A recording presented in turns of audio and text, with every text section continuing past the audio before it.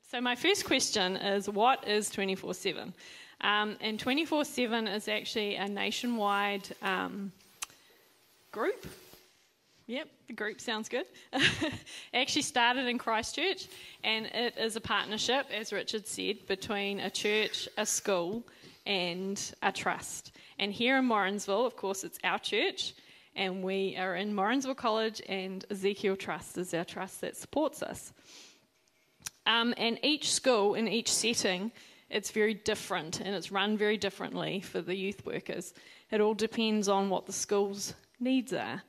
And so, Sam and Matt, each of you, can you explain to us what it is you actually do in the school? Typical youth workers. So basically I'm in charge of trying to wrangle up the boys. So I'll come alongside and run some mentoring groups once a week for some students that the teachers have put their names forward. They may be struggling with confidence or getting in trouble a little bit more than they should. Social cues that they're sort of lacking and things like that. So one is just trying to bring out the best in them. And then, other than that, we sort of interact with the classes and come alongside them, and again just try to work with the teachers as well, the staff, let them know that we're there to sort of support them, because as you can imagine, teachers don't have an easy role these days with teenagers and their lack of, respect and everything. So, is what we do, so we also have the careers opportunity to go on school camps and support the staff in there. So Matt and I have just come back from Year 10 camp, which is up the Tauranga Valley, and I've also just come back from Jeep camp, which is our junior enrichment enhancement program, I think. So kind of the juniors and kind of a cool group of them. We're kind of like cheerleaders, encouragers and listeners, I think, if you had to describe us in 3 words. We kind of come along, encourage, support, and listen. We sometimes run lunchtime activities when we're onto it, try to build school spirit. And, you kind of covered it, I think. What else do we do?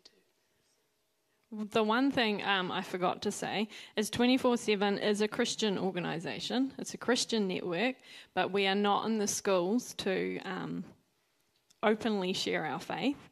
That is the way it works with our schooling system, is we're not chaplains, certainly not chaplains, but it is the way we live our lives. So we live the way these youth workers live their lives, and naturally as Christians we should be shining the love of Jesus through our actions and the things that we do.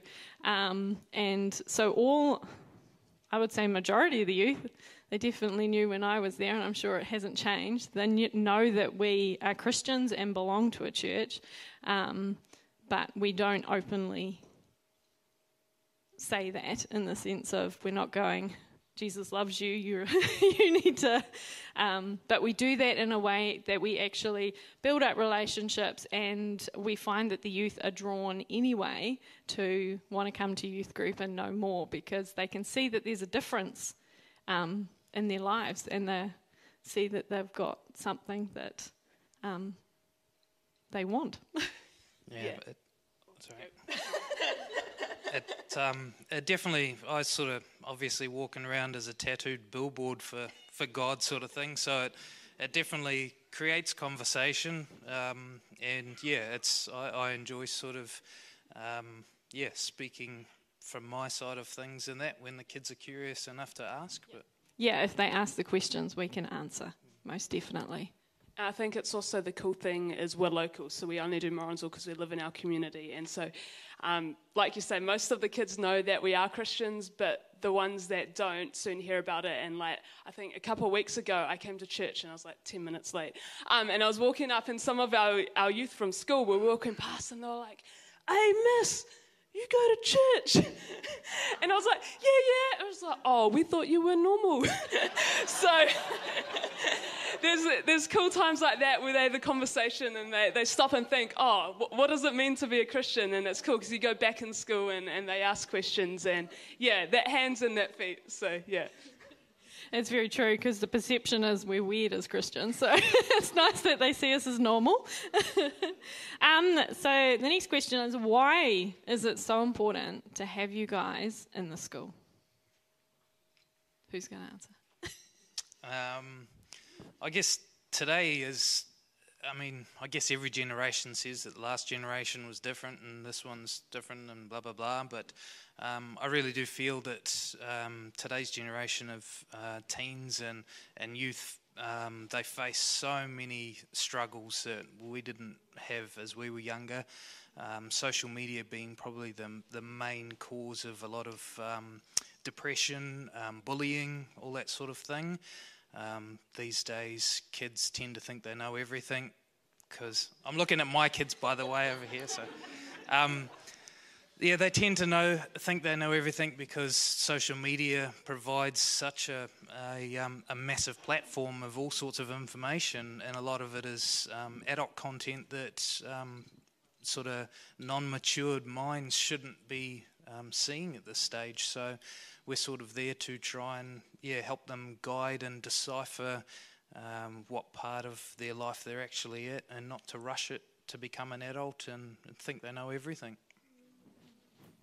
Yeah, I think being someone who was in school only 4 years ago, so there's still a cohort at school when I was there, and just I think the rapid change is like something we haven't seen before in past generations of how quickly things are different, and just the culture at school only 4 years later is just entirely different, and that whole thing of kids being younger, being exposed to things, and even just I think even I kind of feel like I semi-grew up in a culture where, like you guys certainly did, but where even if you weren't a Christian, there were kind of still those morals, right? There was kind of that moral norm. There's no such thing as that for the generation at the kids at school, and so things that we kind of think are normal or kind of standard practice is just not there. And so I think we have such a cool opportunity to go in and to speak life over these kids and to encourage them. People don't, just small words like, hey man, what you're doing is real awesome, and they don't get a lot of that. And so I think,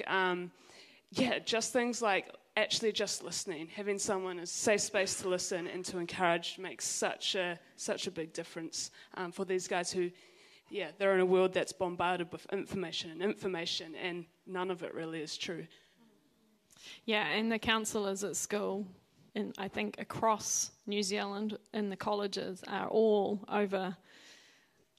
stretched is the word, would be the word that I would use, to their limits, and there's been a lot of counsellors with burnout and stuff like that, and we only have 2 at the college, 2 part-time ones, I believe, and these guys they are not counsellors, but they work very closely alongside the counsellors and kind of take the lower end of the kids who just need, as Sam said, someone to talk to, someone who has the time to sit and just listen to them and show that they care and that they're not alone in this world. And because a lot of our teenagers feel like they're alone and they're journeying, whether they are or not, that's just how they feel. So it's nice that they have these guys there.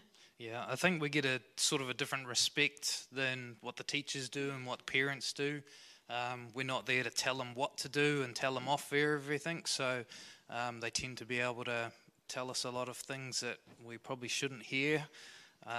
But it's good that they feel comfortable that they can talk to us about all of their struggles and the mischief they're getting up to, and again it gives us a chance to speak into their lives a little bit and help guide them, but not sort of instruct them that this is not, don't do it. So and as you can imagine, it's pretty full on for these guys in the school. So we actually have, because we're part of a greater network, we have clusters once a term. So our Waikato, we join together with the Waikato group. There's a few schools in the Waikato, not as many as there used to be, but we're growing, so that's good.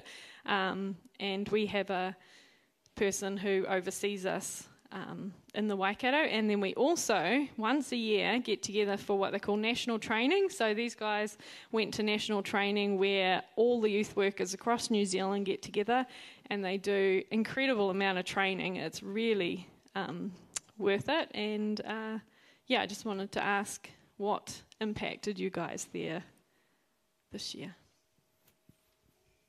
It's pretty good food. Legit, it really was. The thing that I love about national training is because we're a Christian organisation, the thing that fuels us is Christ. And we go there and it's this awesome combination of learning new skills and seminars, but also worship and sermons and stuff like that. And so for myself, I just think it's really cool to be in a space where there's like-minded people and to it's almost like a recharge to focus on God again and to get that, just soak in the space, but also to network with others who have been in it for longer, have seen so much more than we've seen, and to just kind of, glean from their experiences and see what we can bring back and implement here. Yeah, we both had to do a level 3 certificate in youth work in New Zealand, so for Sam that was easy. Sam's tackling all sorts of stuff. For me it was a bit of a drama, but got there in the end. But just the sort of information that you can learn from other peers that are in the same industry and doing this youth work, and that is it's so valuable. Just hearing different things that you don't get out of textbooks and stuff, and also just the chance to grow in your own faith even further. There's a lot of reflection and time, stuff like that just gives you, it challenges you as well. The last day they spent a good 2 or 3 hours just in a self-reflection time where you just get to go into a massive auditorium, all these different prayer stations and things like that, and they just really give you that chance to just listen to God, and He can just fill you with so much knowledge and just the courage and confidence and everything that you sort of start to lose after you don't see progress sometimes in that. So it's a bit of a long game that you're playing doing this. So sometimes when you're trying to help some of these students and you don't see them actually reacting the way you're hoping, you just have to have faith that in the long run, God will do His thing. As a church, I'd really encourage you guys to be regularly praying for Matt and Sam. I was in the school for 5 years, and I've been team leader for 2, and it is really taxing. It can get, you can have moments where you just honestly, you pull up to the school and you're just like, I don't want to go in. I can't deal with it. With this, you don't know what you're going to face. Every day is different, and you're hearing a lot of stuff, so it's really hard to separate that when you leave. Like, that there's quite often with youth, I think, with adults, they're often in a position where they can change what's happening in their life and they can make different decisions. Our young people, just like our children, aren't necessarily in that situation. They go home to it every day. They are surrounded by it every day. And, they don't have the choices to leave that until they're a lot older. Prayer is, as DMAC has said, prayer is our lifeline. And if we're not covering these guys in prayer, the enemy can really attack and get you down. And it's hard work. So support as a church on a regular basis would be great in the prayer side of things. Is there anything else you want me? You're good? I just want to finish by saying these guys are awesome. The school loves them, absolutely loves them. But our major prayer request, I suppose, at the moment is with the changes at the school, with our new John Inga stepping away, retiring, and a new principal coming in, that the new principal will still recognise the need to have these guys in there, and will really continue that relationship that we have built up over the last 10 years now.